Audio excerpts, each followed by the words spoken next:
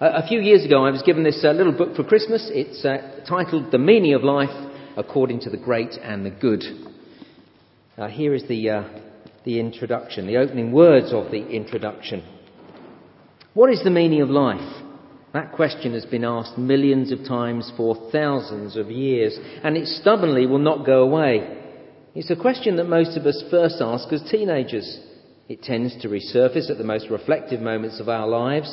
Its contemplation is often preceded by tragic events or personal crises. Death is often nearby, usually the death of a loved one or the all too real contemplation of our own death.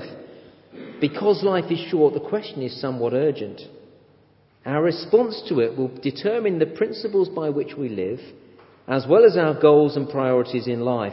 It will influence what, if anything, we are willing to fight and even die for. Now look, this is not a great book, and it's certainly not the book to turn to when you're looking for the meaning of life, not when you have this book available. No, it's not a great book, but that, I think, is a smart comment. Listen to it again. Our understanding of the meaning of life will determine the principles by which we live, as well as our goals and priorities in life. It will influence what, if anything, we are willing to fight or even die for. What is life all about? Where is history heading? That was a very real and pressing question for the Christians who first read the book of Revelation.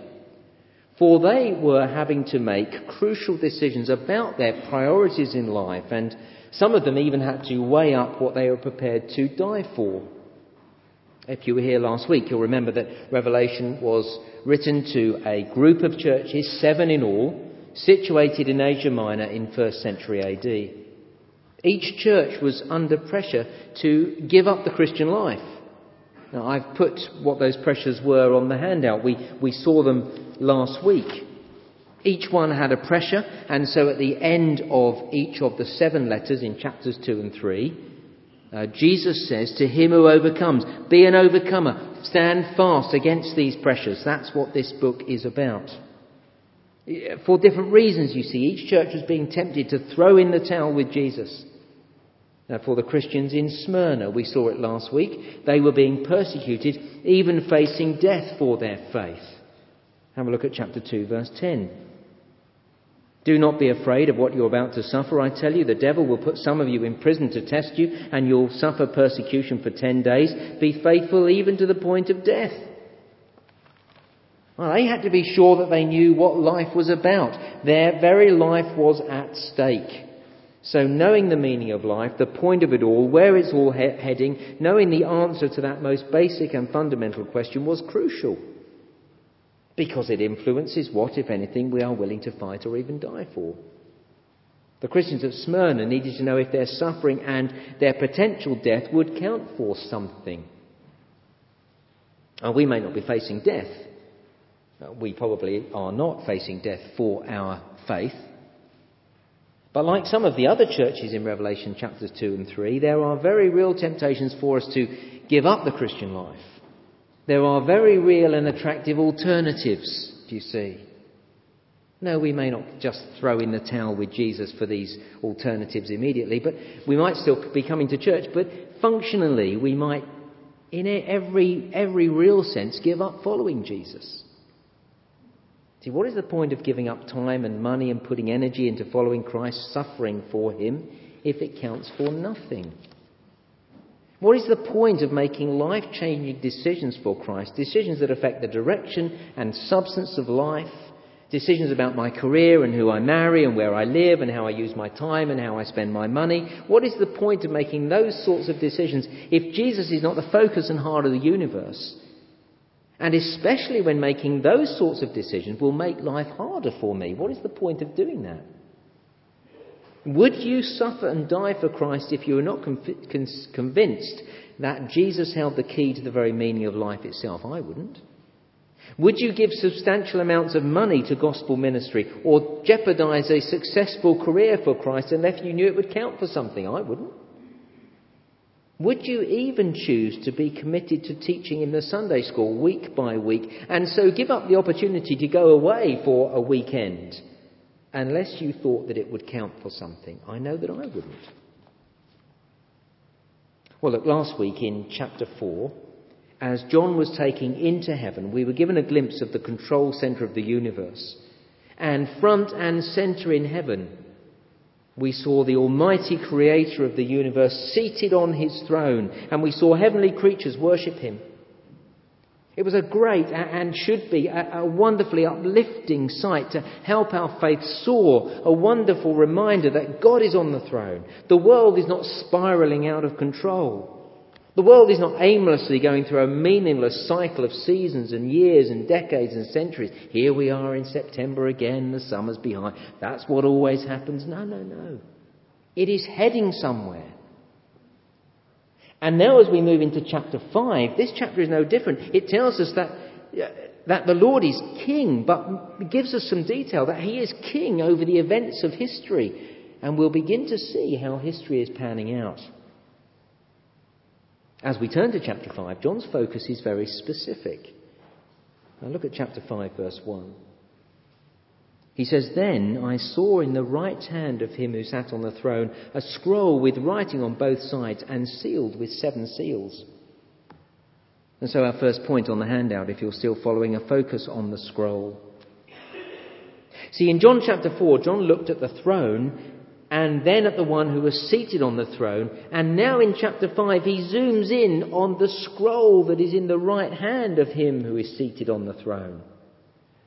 The scroll has 7 seals.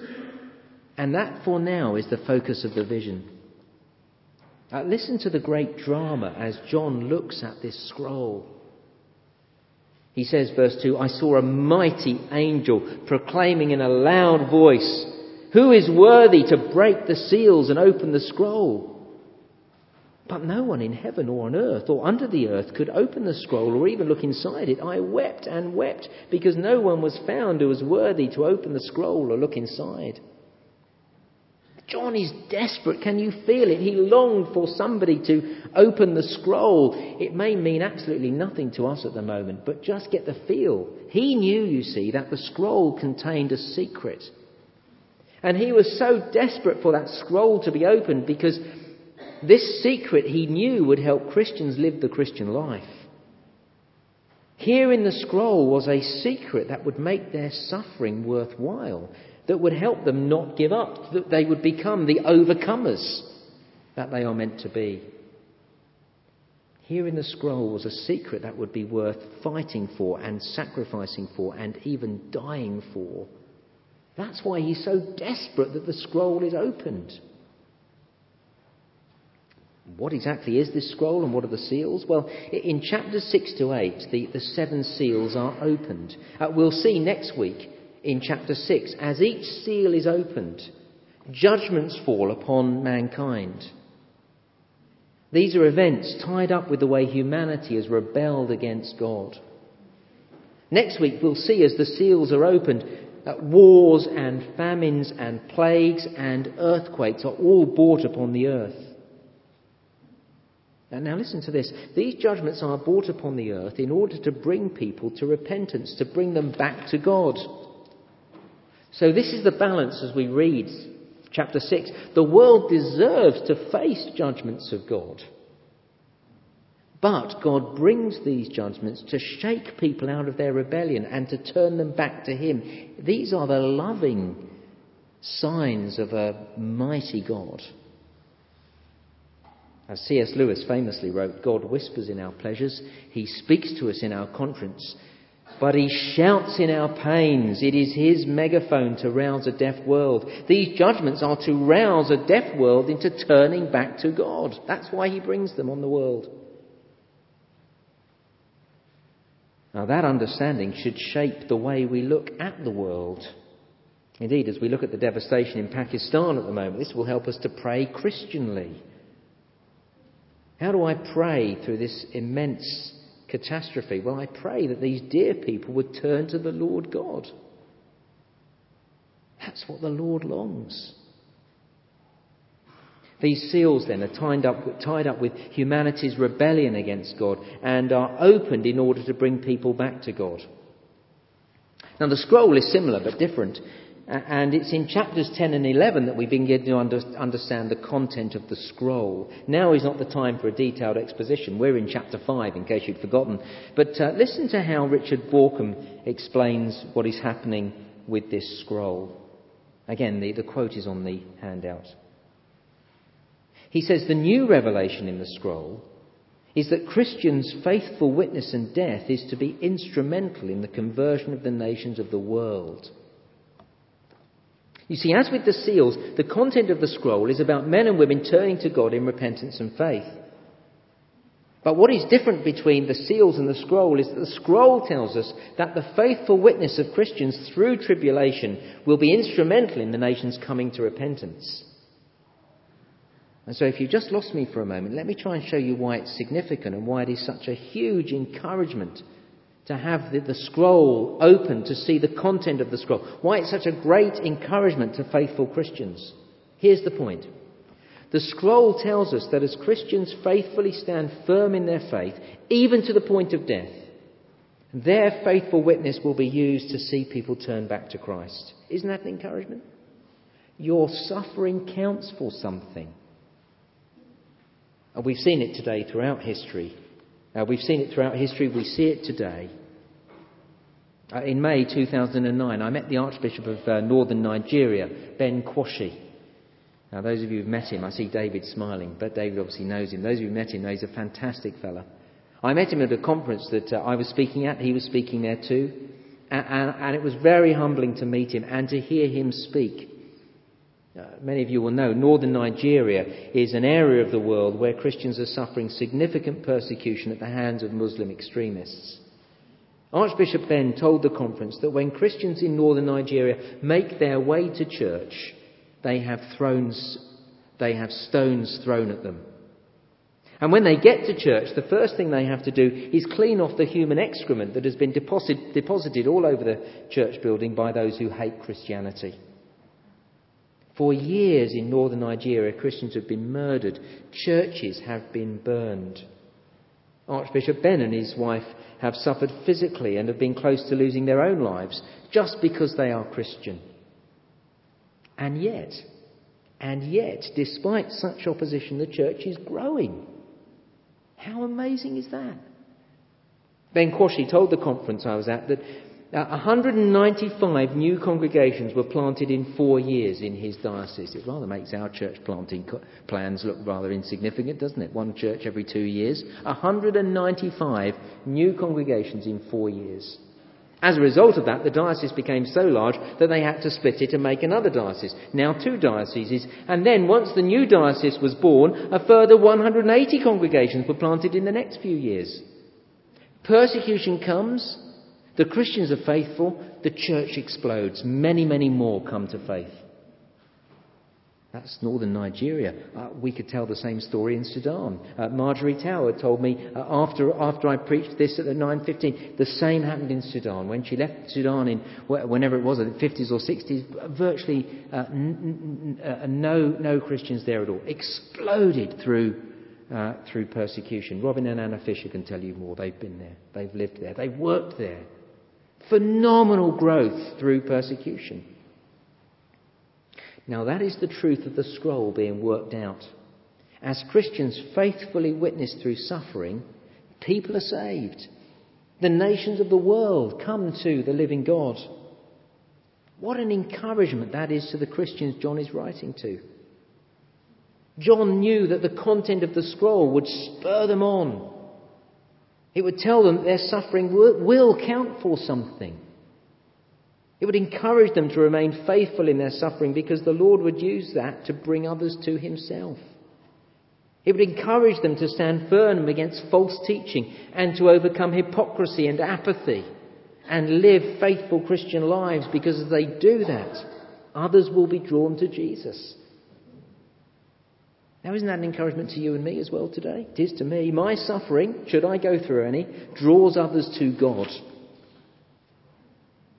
And so when I look at the letter to the Laodiceans, I see how their temptation can so easily be ours, but I'm encouraged to overcome. See, do you remember last week how they were tempted to be self-sufficient? Chapter 3, verse 17. They were saying, I'm rich. I've acquired wealth. I don't need a thing. I don't need anything. I don't need God, is what they were actually saying. Now, the Laodiceans lived that way, and again, as I said last week, I think this is probably the church we're most likely to become like. It is very easy to live like that around here, isn't it? I don't need God. We have everything. We don't need God. So it's very easy to give up on God, you see, when you've got everything. It's so tempting to see money and wealth as all I need. It's very easy to find in money and wealth all the things that I should find in God. Money gives me security. Money gives me my basic daily needs. Money brings me pleasure. Do you see how easy it is to substitute money for God? God is the one who should give me my security. He is the one who should give me my basic need. We prayed it. Give us this day our daily bread. Prayed it earlier in the service. He is the one where I should find my pleasure. And so there is actually a temptation every day, living in this part of the world, to give up on God, do you see? But this scroll tells me when I give up that temptation, when I give up money, and incidentally, the best way to not have money as a god is to give it away. When I give up money, when I live sacrificially and am prepared to forfeit things for God, my suffering will draw others to God. Do you see what an encouragement that is, to keep going in the Christian life and to overcome those things that would take me away from the Lord? Suffering in the Christian life counts for something. That's the point of the scroll. Now look, I've cheated. I've jumped the gun. All that is actually in the chapters that follow. We're, believe it or not, looking at chapter 5 this morning. But you see, at the beginning of chapter 5, John didn't know its content. He knew that the scroll contained a crucial secret to help Christians know the point of all their suffering, to know how history would unfurl. And so John felt desperate when it was announced in chapter 5 verse 3 that no one in heaven or on earth was worthy to open the scroll or even look inside it. John knew that our understanding of the meaning of life will, as this little book says, influence what, if anything, we are willing to fight or even die for. And that is why John was so desperate when no one was found who was worthy to open the scroll. And that is why he wept and wept. He wept buckets in verse 4. This really matters. And so from the focus on the scroll comes secondly, and the second point over the handout, a search for one who is worthy. One who is worthy to open the scroll. You see, worthy is a key word in this chapter. You probably saw it as it was being read. Verse 2, I saw a mighty angel proclaiming in a loud voice, who is worthy to break the seals and open the scroll. Verse 4, I wept and wept because no one was found who was worthy. Verse 9, you are worthy to take the scroll. And verse 12, worthy is the Lamb. You see, heaven is looking for someone who is worthy to break the seals and open the scroll. Someone who can direct history's plans, if you like. Notice, heaven is not searching for someone strong enough or intelligent enough or popular enough, but someone who is worthy enough. See, this is a search for someone who we can trust to open the seals and so bring judgment upon the world. Who is worthy of that task? Who can you and I trust enough to put that kind of power in their hands? As Lord Acton famously said, power corrupts. Absolute power corrupts absolutely. We've seen it throughout history. Power in the wrong hands causes havoc. Stalin, Hitler, Pol Pot, Idi Amin. So who is worthy to bring the judgments of chapter 6 upon the world? Who can we give that sort of power to? John was desperate when he thought that no one could be found. And just as he felt overwhelmed by despair, we read chapter 5, verse 5, then one of the elders said to me, do not weep.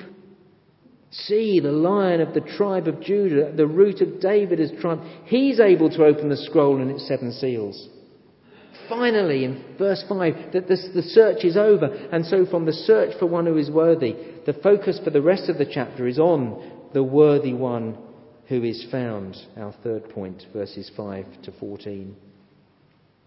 So as you look at verse 5, do you feel the relief? There is one who is worthy, the Lion of Judah from the root of David. That sentence in verse 5 is packed with royal language, the language of kingship. Judah, the tribe, the royal line from which the Messiah was promised. The Messiah is God's king. The root of David being King David. The lion, well, it's an image of strength and authority, the king of the beasts. The Lion of Judah, the Messiah, David, it's all language of kingship. And it's obvious when we think about it, the King of heaven and earth is the one who is able to open the scroll and its 7 seals. And so suddenly there is great excitement in heaven. One has been found who is worthy. But that excitement soon turns to surprise, or may I even suggest reverently to disappointment. For when this lion, this great king, walks onto the stage, verse 6, John saw a lamb. A lamb looking as if it's been slain, no less. A lamb with its throat cut. A sacrificial lamb. Well, Leon Morris, in his excellent Tyndale commentary on Revelation, makes the point, tells us why it's such a surprise. Again, the quote is on the handout there. You see, Leon Morris notes that most nations looking for a symbol of strength choose powerful animals or birds of prey, the Russian bear, the British lion, the American spread eagle, and so on. And then he writes this: it is only the kingdom of heaven that would dare to use as its symbol of might not the lion for which John was looking, but the helpless lamb, and at that a lamb that was slain. So why is this lion a lamb? And why is the lamb worthy to bring judgment on the world and open to us the meaning of all life's struggles? Well, he is worthy because of who he is and what he's done. Firstly, who he is. See, in verse 6, we see the Lamb is standing in the centre of the throne. Is that a surprise? You see, last week in chapter 4, we saw the Lord God Almighty is the one who's seated on the throne. Now, here is the Lamb, the Son of God, on the throne with the Father. And in verse 8, the 4 living creatures and the 24 elders bow down before the Lamb. They worship him. The Lamb on the throne being worshipped in heaven. It all tells us that the Lamb is God himself, for no one else should be worshipped.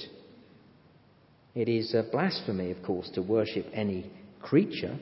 I've put down some references there for you to chase up later. It's blasphemy to worship anyone except God, although we know people do that. But you can be sure in heaven no one except God is being worshipped. So this tells us the Lamb, the Lord Jesus Christ, is God, the second person of the Trinity. And of course it's obvious when you think about it. The only one who can be worthy to open the scroll is God. The only one who can direct the events of history is God himself. In verse 6 we're told that this Lamb, this God, had 7 horns and 7 eyes. And as we considered last week, numbers in the book of Revelation always have a symbolic significance. 7 is the number of perfection. Throughout the Bible, horns are the mark of strength, and so the Lamb has perfect strength. And his 7 eyes tell us that he is all-seeing and all-knowing. That's why he's worthy of directing history. He knows everything. He can see everything. He's powerful enough to direct everything.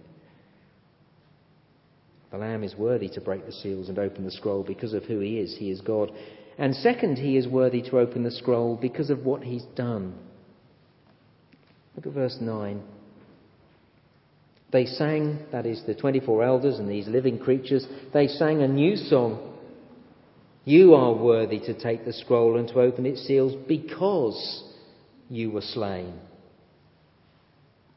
The Lamb is worthy precisely because he died. Jesus is worthy because he laid down his life for human beings around the world. See verse 9, Jesus' sacrificial death on the cross purchased men for God from every tribe and language and people and nation.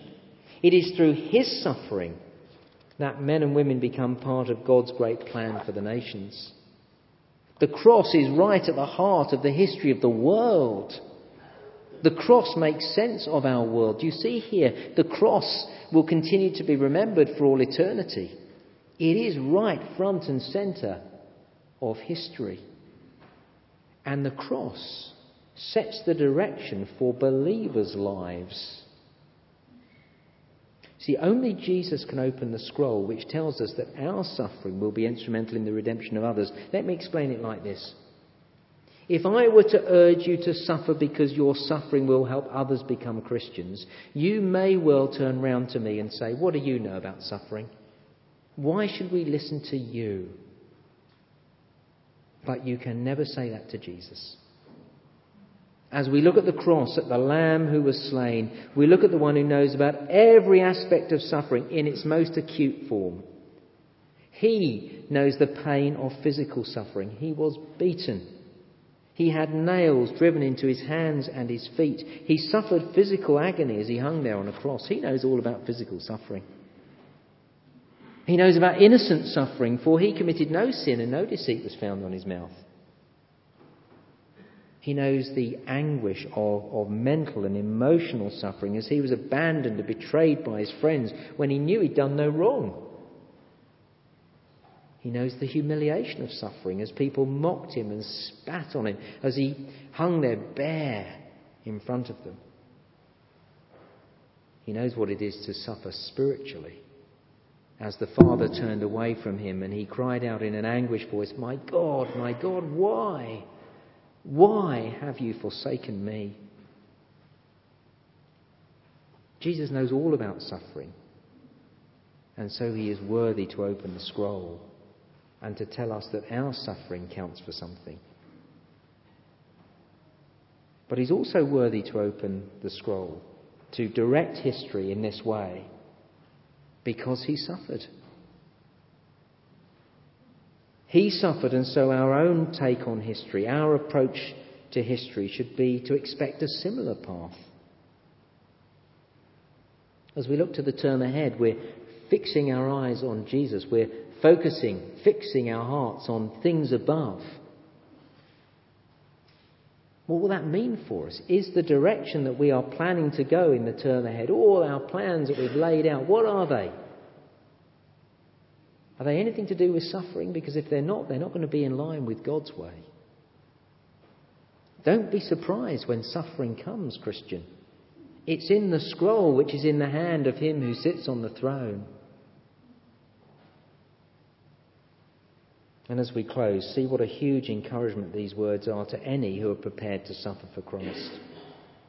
There's a lovely detail in verse 8. It's just a detail, but it's there for our reading and learning and encouragement. The golden bowls that hold the prayers of the saints, the Christians. It's just a little detail. It says as you pray, as you plead with God, maybe in your suffering, as you cry out to him, your prayers do reach heaven. They're heard in heaven. And then look at verses 9 and 10. What an encouragement these are. Verse 9 reminds us that the blood of Jesus purchased us for God. Doesn't that tell you that even when you're being persecuted, when you're suffering for Christ, that you are precious to God? And verse 9 tells us that he brought people from every tribe and nation and language and tongue. As you suffer, you are part of a worldwide movement that is second to none. You can imagine these little group of churches in Asia Minor. I don't know how many there were, 50, 60, 100, 200, but there would have been thousands of unbelievers against them. And they thought, oh, is that where the action is? No. You are part of what is the worldwide movement that is going to eventually become bigger than anything else in the world. You're part of something big. See how that encourages you? Verse 10 tells us we are made a kingdom of priests. You can't get any greater privilege than serving God. And in verse 10 we're told that we will reign on earth. So as you suffer, Know that though now we may be walked all over and even crushed by the world, in the new creation, in the new heavens and the new earth, we will reign. Isn't that an encouragement when you're suffering? And all of this is revealed to us so that we won't just throw in the towel when it gets hard. So Jesus is worthy to open the scroll, to direct the path of history. And that is what all heaven declares. Verse 11. Then I looked, I love verse 11. Just look at the detail in case you skipped over it when it was read first time. I looked and heard the voice of many angels, numbering thousands upon thousands and 10,000 times 10,000. This is an amazing moment. They encircled the throne and the living creature and the elders. In a loud voice they sang, "Worthy is the Lamb who was slain to receive power and wealth and wisdom and strength and honour and glory and praise." But even that's not the end of the story. See, look how the chapter ends. In verse 13, we're given a picture of the end of time.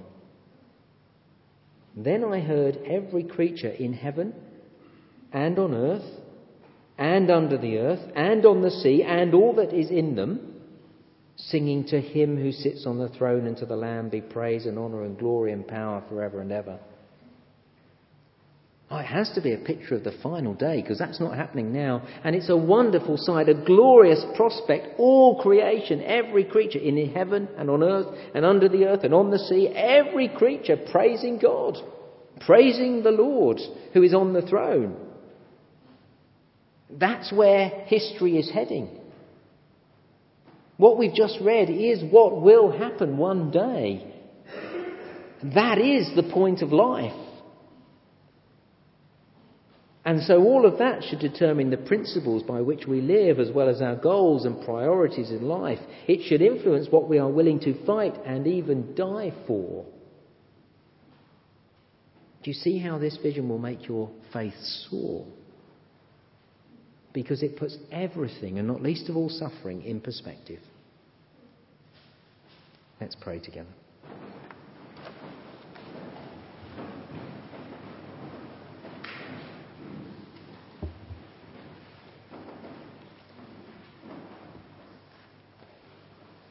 We thank you, our